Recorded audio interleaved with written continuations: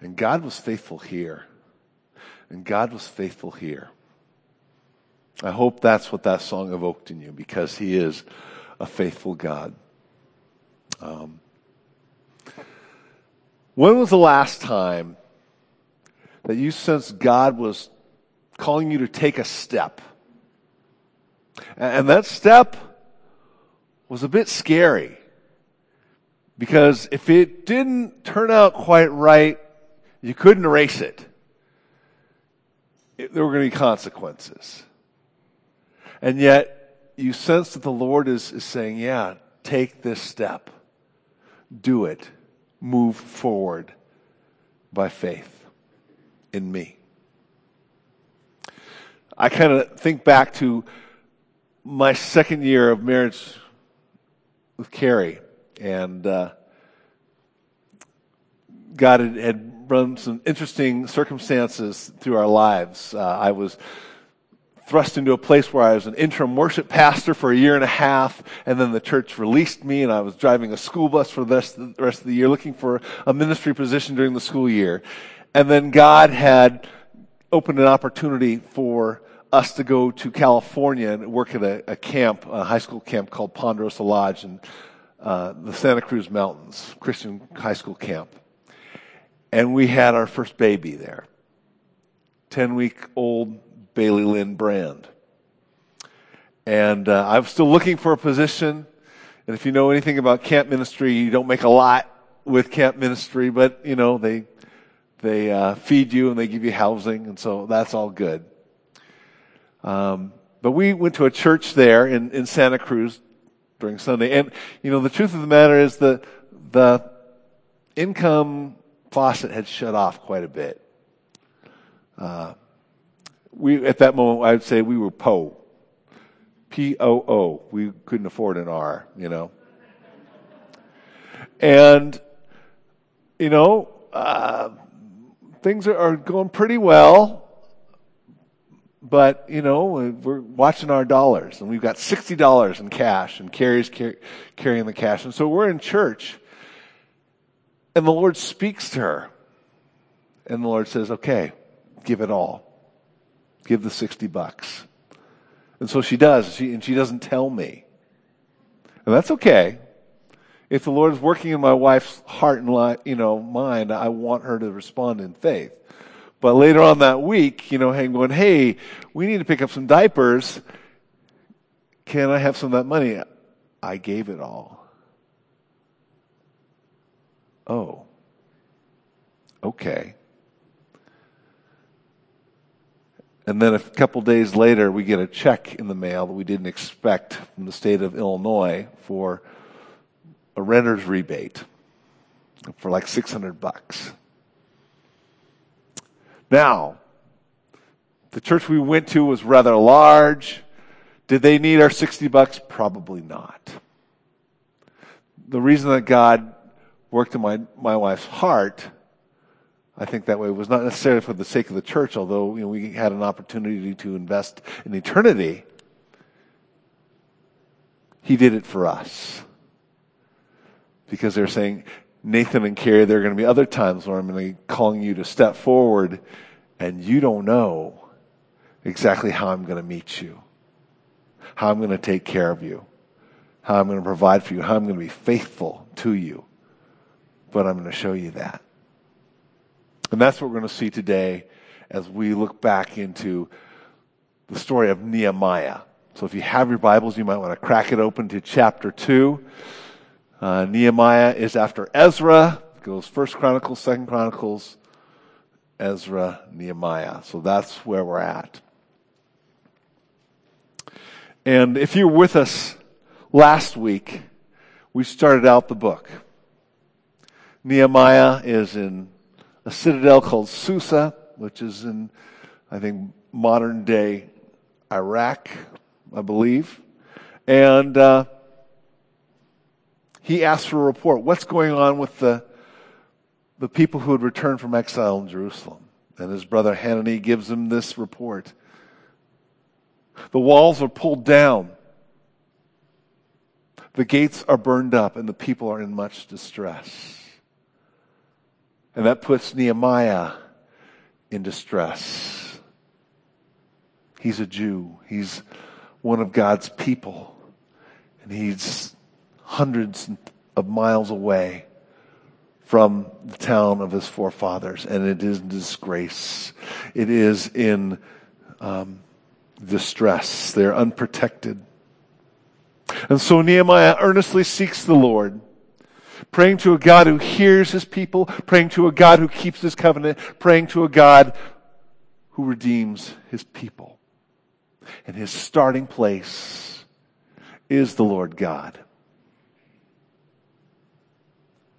But now he's got to take the next step.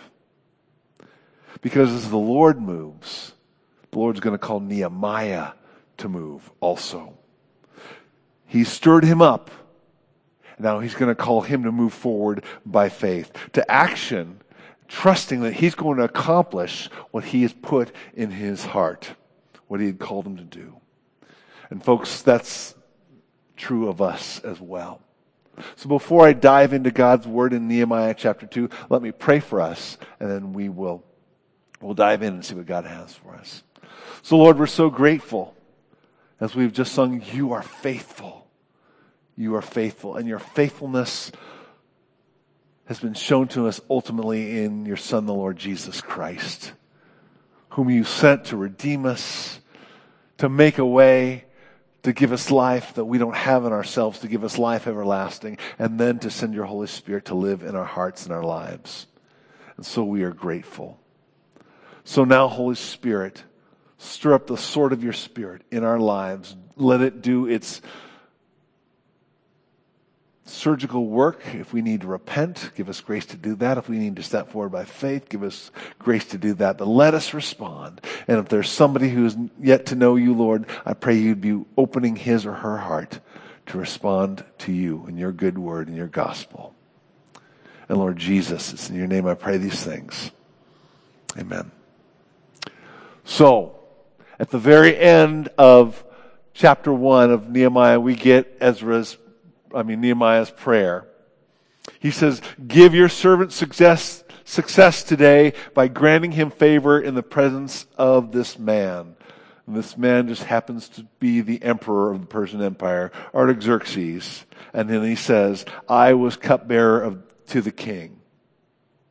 So Nehemiah has access to the king, the most powerful man living on earth at the time, at least in the Western world. He makes this prayer, it says, according to chapter 1, verse 1, in the month of Kislev, and that's on the Jewish calendar, is in the season of November and December. So we'll be in Kislev very soon. But when we get to chapter 2, we discover it's the month of Nisan, which is 4 months later, March and April. And it's time. It's time to, by faith, ask permission. By faith, ask permission. Verses 1 and 2. In the month of Nisan, on the 20th year of King Artaxerxes, when wine was brought before him, I took the wine and gave it to the king. I had not been sad in his presence before. So the king asked me, why did your face look so sad when you're not ill at all? This can be nothing but the sadness of heart. I was very much afraid. Now, as we read this, I ask, okay, is this Nehemiah's plan? I'm going to appear sad and have the king ask me about this? I don't think it is. But Nehemiah's been thinking about this for 4 months. He's been depressed about this. He's discouraged about this. And his face betrays his heart. And the king notices. And he asks him about it. And his heart's response is fear. Okay? First of all, it's just bad form when you're the butler of the king to have a sad face. You just didn't do that in the Persian court. You don't share your problems with the king. That's your problem. Keep it to yourself. Do your job. Keep on a happy face. That could get you killed. Bad manners in the court. And also what he had in mind was not a small request. You can't just tell the king, hey, Artie, I'm thinking about moving on. I've got this gig in Jerusalem and I'd like to, go. He's the king. You're at his service. You don't go anywhere without his permission. But second of all, understand that the problem was caused by Artaxerxes himself. He was the one who shut down construction in Jerusalem. You can read about that in Ezra chapter 4, verse 21, because the people said, hey, this city has a reputation of rebellion. They're building up the walls again. You should shut it down. And so he does. It's his policy. And he says, I don't want the building to start until I give permission. Ezra chapter 4, verse 21. But now Nehemiah had been praying about this for 4 months now. And so the door is open, and so he decides he's going to share his heart. Maybe this is how God is going to work. Verse 3, but I said to the king, may the king live forever. Why should my face not look sad when the city where my ancestors are buried lies in ruins and its gates have been destroyed by fire? And the king said to me, what is it that you want? Okay, door seems to be open. I'm going to step through it. I'm going to trust God and move forward. It says, then I prayed to the God of heaven. It must have been, here we go, God. Because that's probably all about he had time for.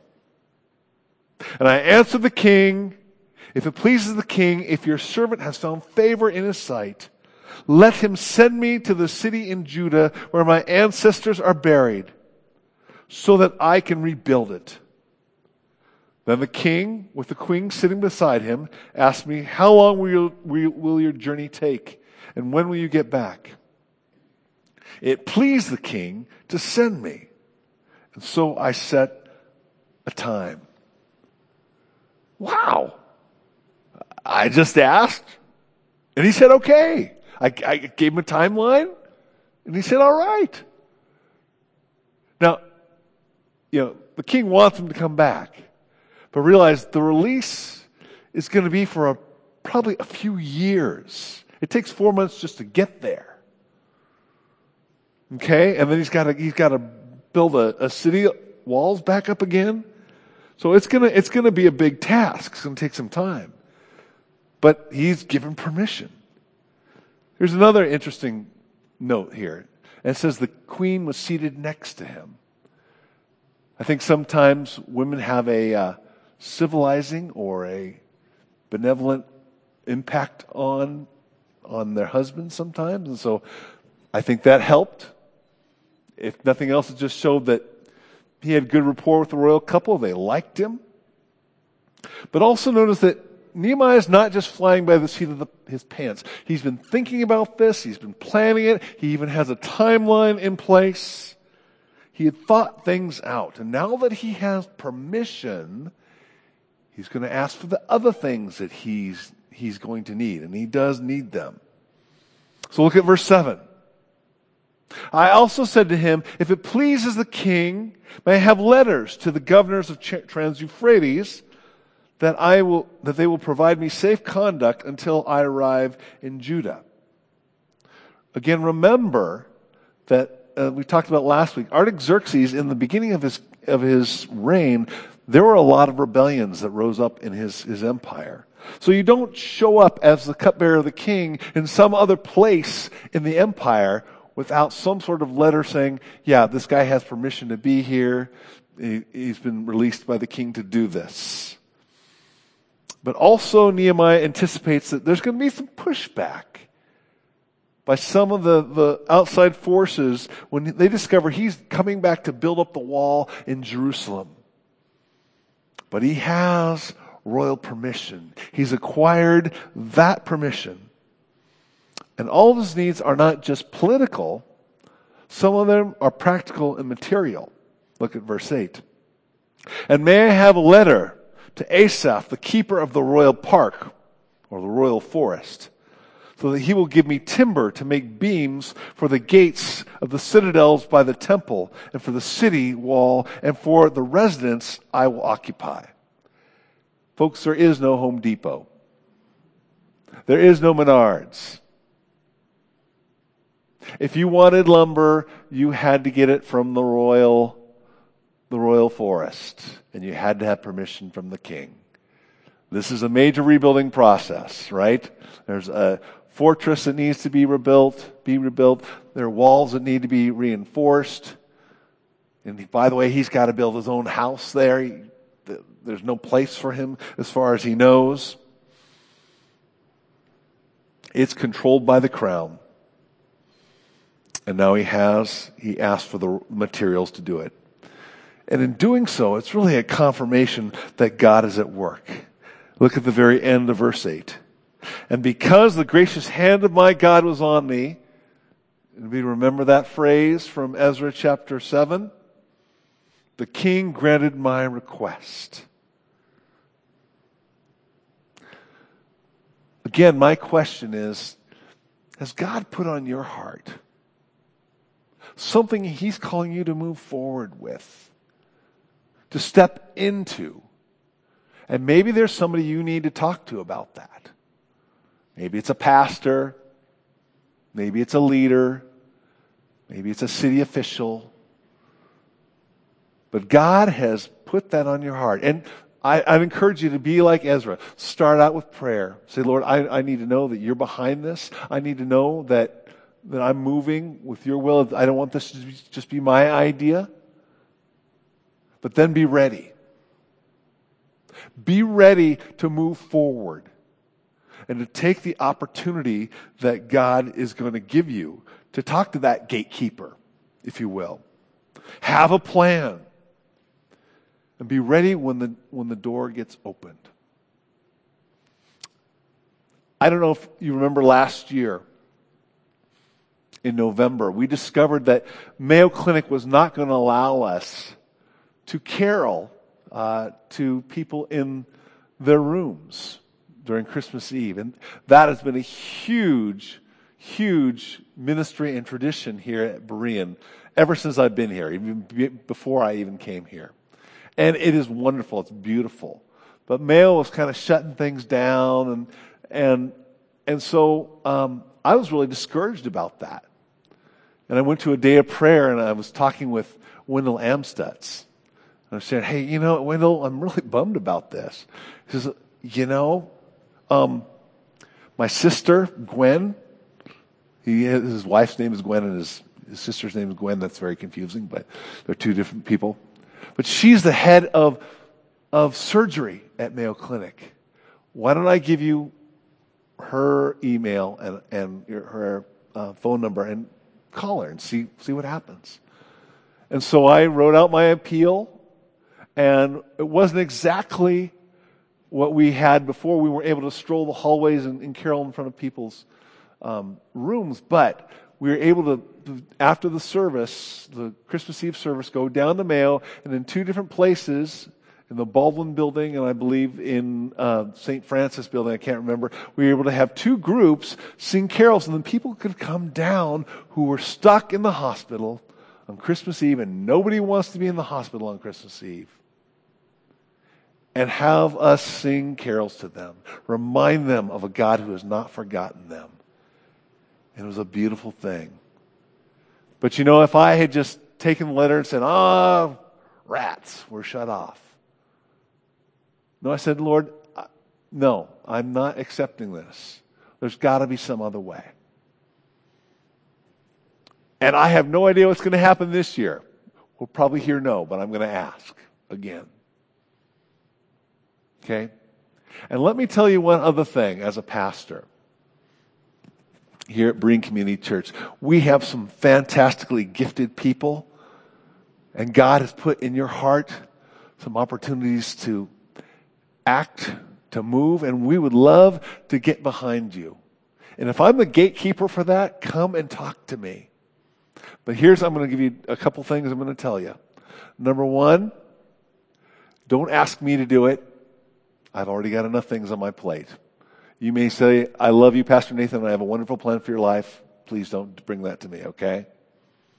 But number 2, come with a plan. Come with a plan. Come thinking, this is what I'd like it to look like. And we can adjust that along the way. But I've got plenty of people telling me what I should do, okay? I don't want to have another voice in my ear and you feel like you're dissatisfied with me. But if God is moving in you to move with something, hey, I'm going to give you the ball, let you run with it, and give you whatever kind of support we can here at Berean. So if I'm that gatekeeper, please come and talk to me. I want to launch you forward, as Artaxerxes was able to launch forward Nehemiah. So we had permission now. It's time to take the next step. It was time to go. He had to leave Persia. So by faith he had to change location. Pick it up at verse 9. So I went to the governors of Trans-Euphrates and gave them the king's letters. The king had also sent army officers and cavalry with me. When Sanballat the Horonite and Tobiah the Ammonite official heard about this, they were very much disturbed that someone had come to promote the welfare of the Israelites. I went to Jerusalem. This is a major change for Nehemiah. Realize that Nehemiah did not grow up in Judah or Jerusalem. He'd never been there. He grew up in Persia. He was used to court life. Okay? So this is going to be a major change. And he was accustomed to the royal court life. The place he was going was in despair, was in chaos. And he's going to have to construct his own house. It's not going to be a place of convenience. You know, we've had opportunities to send teams to Haiti and to Cuba. But one of the things that happens, I think, for those teams is they realize that, you know what, there's no Walmart down the street for me to get what I want right away. It's not available. There's an adjustment. It's a culture shock for some of us who are used to having things on time. Amazon, 2-day delivery, right? It's not like that. This is what he was moving into. But God goes ahead of him. And one of the things he does is, you know, he has to go through some of these Trans-Euphrates governors, different provinces there. And he has to introduce himself, say, here's my letters from the king. And, you know, they kind of state his business. And we meet Tobiah and Sanballat, and we're going to see them a little bit lower. Actually, we'll see them all throughout this whole story. But we're going to see that they're not happy for what Nehemiah has come to do when rebuilding the wall, rebuilding the gates. But what's interesting also, you know, he has the letter, but the king sends army officers and a cavalry with him. He almost has like this mini army with him. See, the king thought enough of Nehemiah and says, you know what, I'm not going to let him just disappear. I'm going to make sure that he's safe. He's got a group of men around him who are going to protect him. So it's just interesting to me that, you know, the king sends this security force with him. But it was the hand of the Lord there to protect him. It's one thing for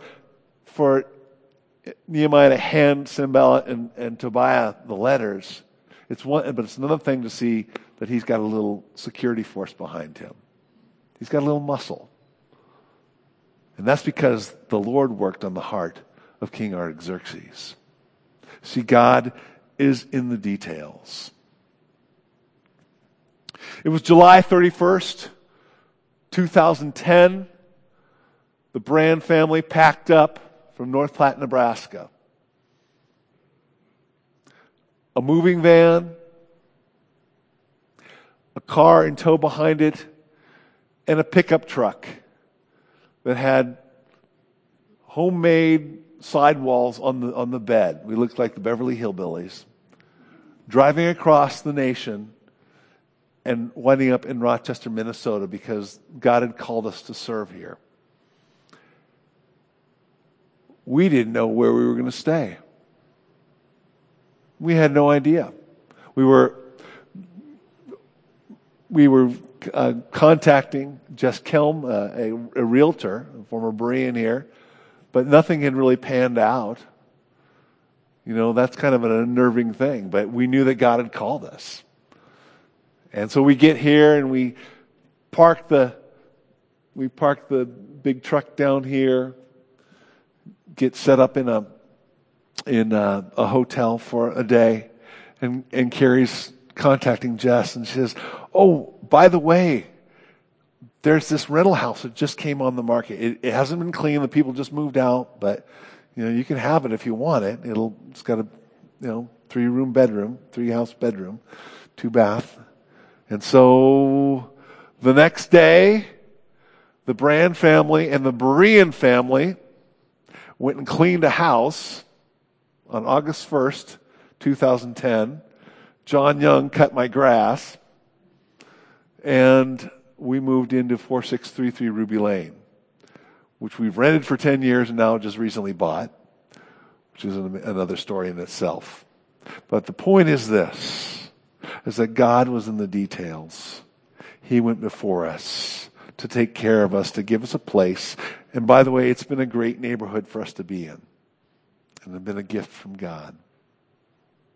But God is in the details when He calls you forward.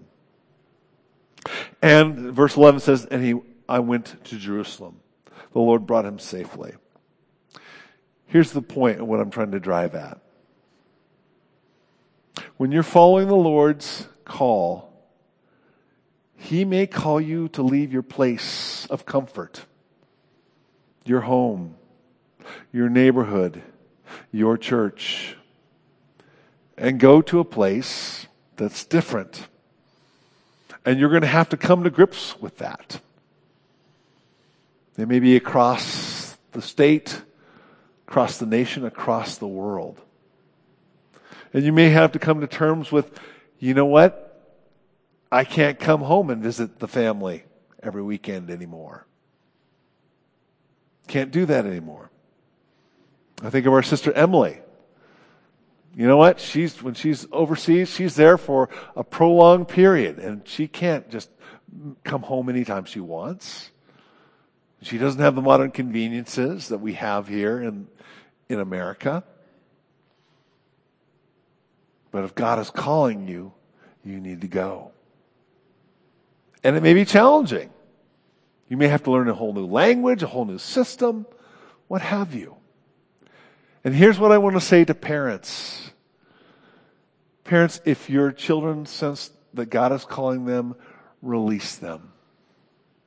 Release them to follow the Lord. Don't make them have this conflict between honoring you and following the Lord. Release them to serve Him. And they will be blessed, and they will be a blessing to you more than feeling like they're in conflict with that.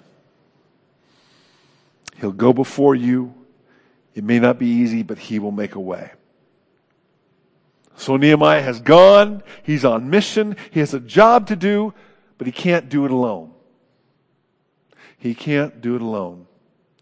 So by faith, he needs to call others to action. At the end of verse 11, it says, and after staying there 3 days, I went to Jerusalem after staying there 3 days. I set out during the night with a few others. I had not told anyone that what my God had put on my heart to do for Jerusalem. There were no mounts with me except the one I was riding. So, first of all, he'd been riding across the Mesopotamian crest. It took 3-4 months for him to get there. I don't know, maybe because they were on horseback and went quicker. But he needed 3 days to recover. I've been gone all week from Monday to Thursday down in Phoenix. It was wonderful. I'll tell you, I felt like I needed a vacation from a vacation after I got back, though. So he needed a little time to recover. But here's what else I want you to note. That he had not told anyone what my God had put in my heart to do for Jerusalem. Realize he's new in town. He doesn't know the people there, even though he may be related to them by faith and by blood. He didn't know who he could trust. And he knows there's this guy Sanballat out there, and he might have spies in town. He's not sure what he's going to do about that. But he needs to get a personal survey of the project also. So, in the middle of the night, he takes a few men and one mount, whether it's a donkey or a horse, and he goes to check things out.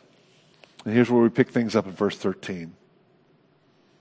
By night I went through the valley gate toward the jackal or dragon well, and the dung gate, examining the walls of Jerusalem, which had been broken down, and its gates which had been destroyed by fire. Then I moved on toward the fountain gate and the king's pool, but there was not enough room for my mount to get through. So I went up the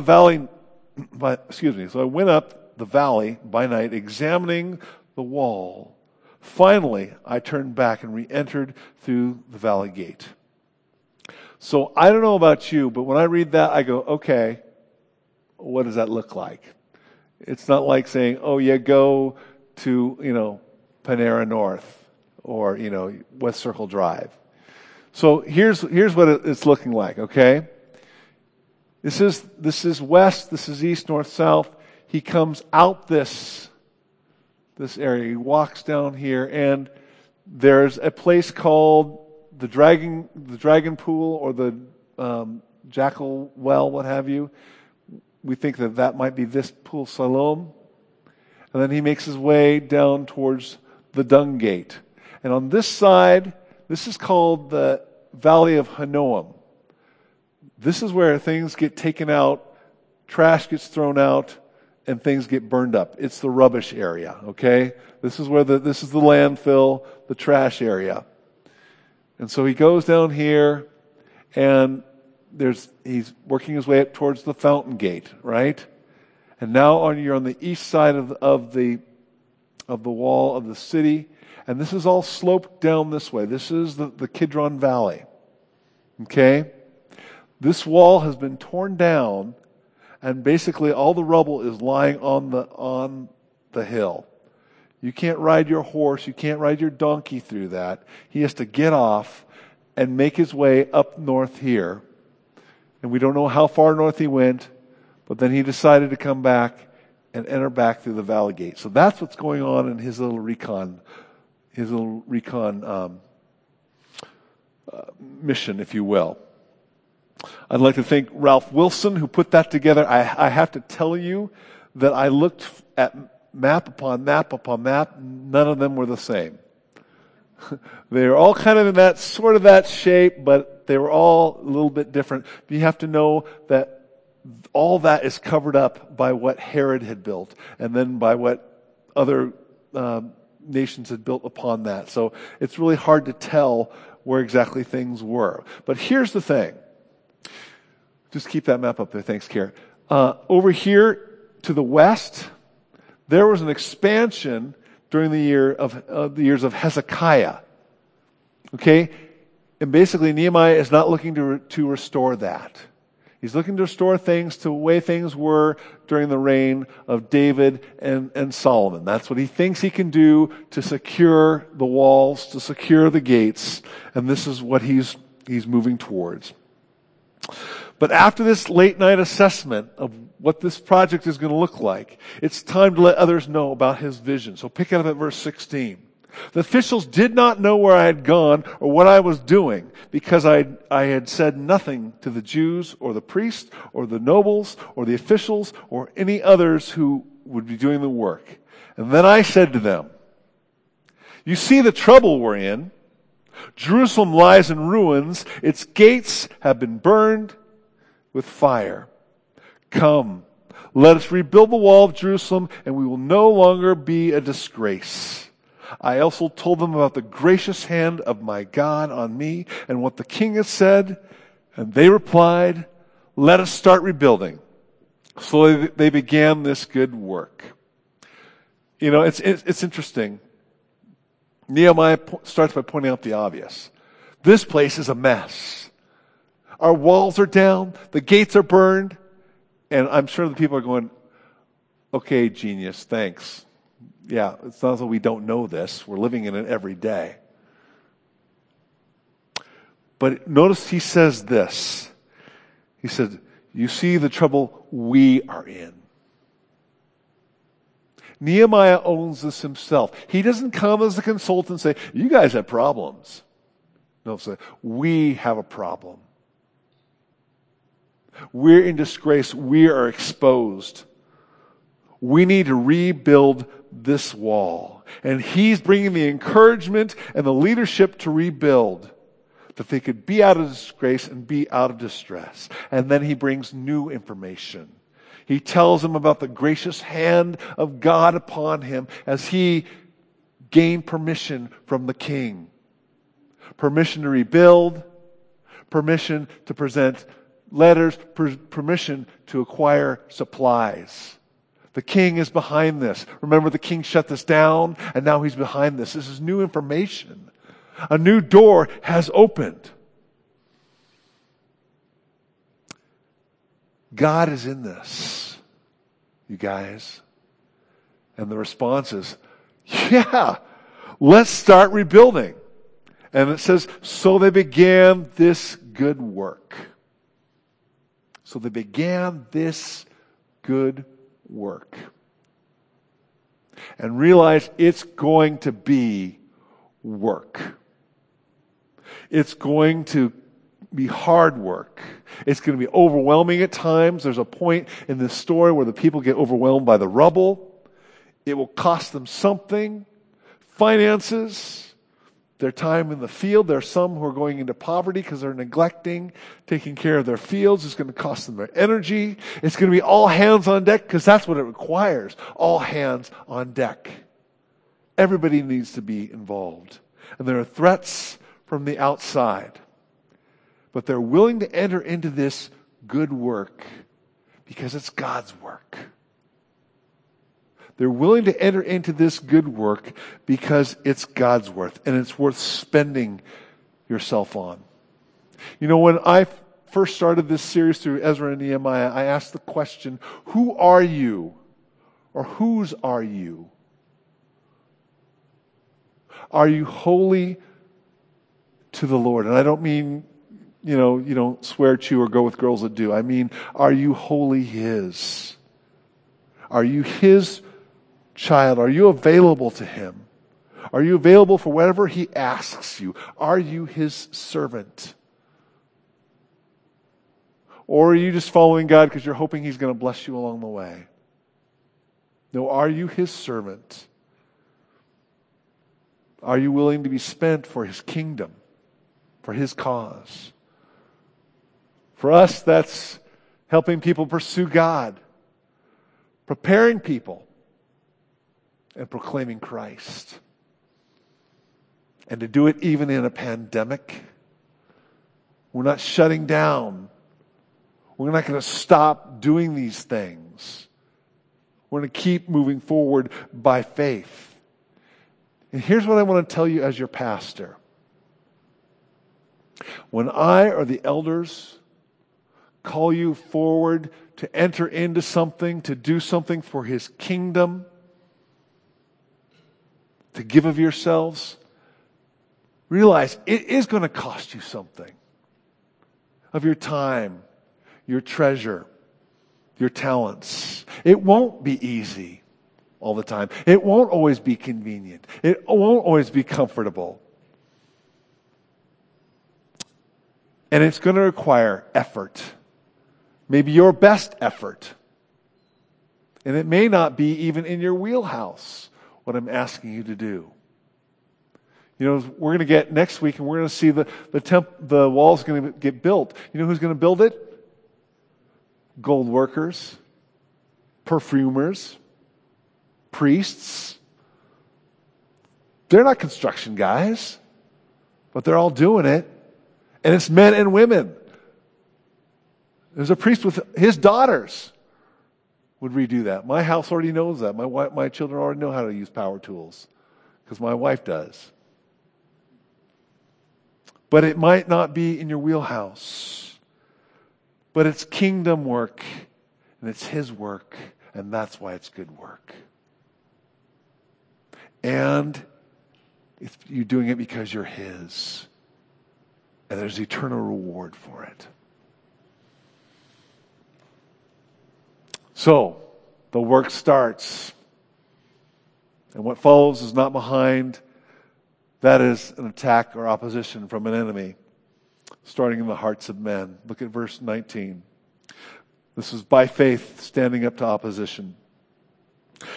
But when Sanballat the Horonite, Tobiah the Ammonite, and Geshem the Arab heard about it, they mocked and ridiculed us. What are you doing? They asked. Are you rebelling against the king? Did you notice the opposition expanded from 2 to 3? We got Sanballat, who's a Horonite, and I was asking the question, what is a Horonite? I had no idea. And I was reading this week in my own Bible reading in Jeremiah chapter 48, verse 3. There's a town in Moab called Hornaim. So he comes from Hornaim. This man is a Moabite. Tobiah the Ammonite and Geshem the Arab. He's actually listed in other sources as the king of Kedar. These were nomads who lived in tents. But they were enemies of the people of God, and they were afraid because they would no longer have unfettered access to attack and maraud the Jews in Jerusalem. And so what are their tactics? Number one, mock and ridicule. What are you doing? You think you're going to be able to restore that wall? It'll never work. You're not worthy. It's going to fail. So, mock and ridicule. Number two is allegation or accusation. You're rebelling. You're a traitor. You want to rebel against the king. That's what you want to do. I know it. That's what your motive is. Let me ask you a question. Especially those who've been following Jesus for a while. What does that sound like? Doesn't that sound like a spiritual enemy named Satan? And the word Satan means adversary. He's called the accuser of the brethren in the scripture, the father of lies.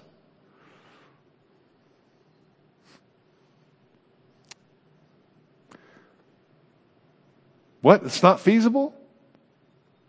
Yeah, but we're the people of God. We're called to do this. And this is not treason. We're working for the king. Here's where I see the parallels. Scripture says, resist the devil and he will flee from you. If you're trying to do the Lord's work, opposition is going to come. And you're going to experience maybe some ridicule and mocking or some accusations.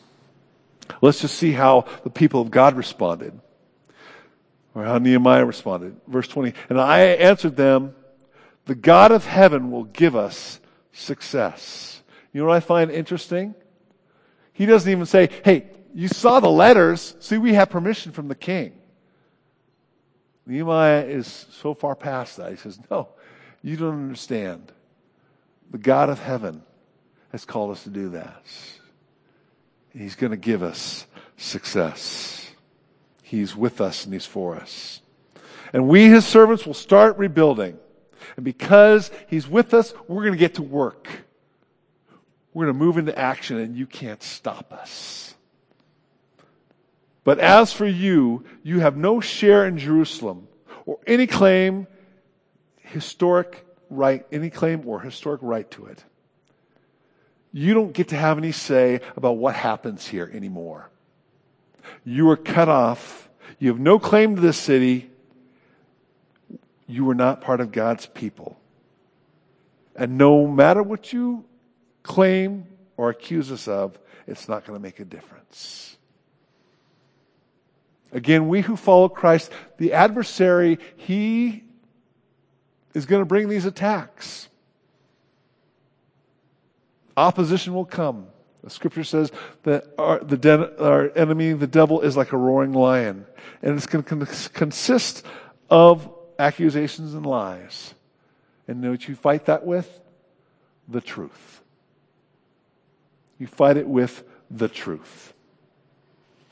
So when he says, man, you're blowing it. You fall way short of God's word. Look, man, look what you did. Look how far short you fell. You don't measure up.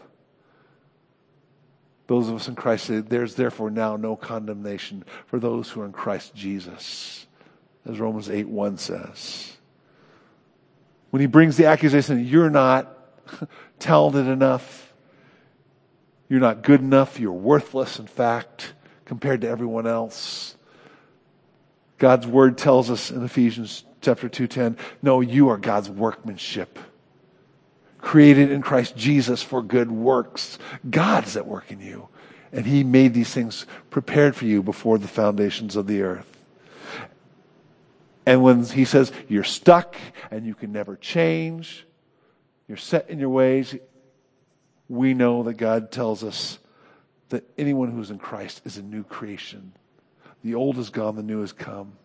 When he says, you've gone too far, you've blown it, we know 1 John 1:9 says if we confess our sins, he is faithful. He is faithful and he is just to forgive us of our sins and cleanse us of all unrighteousness because he paid the price on the cross. And when he says you're on your own, you're abandoned, we know that he says he will never leave us nor forsake us, out of Hebrews 13:5. And when he says you can't do this, it's out of your talent, out of your wheelhouse, out of your bandwidth. Philippians 3:13 says, I can do all things through Christ who strengthens me. I anchor myself in the truth against his accusations and against his ridicule. And folks, the Christian life is a call. It's a call to faith. First of all, trusting the Lord and what he's done in sending his son, the Lord Jesus Christ. That he paid your price on the cross. And that he rose from the dead and he gives you life you don't have in yourself. And he can do immeasurably more than you can ask or imagine. That's the starting place, right? That's the starting place. But you are his workmanship. God wants to use you.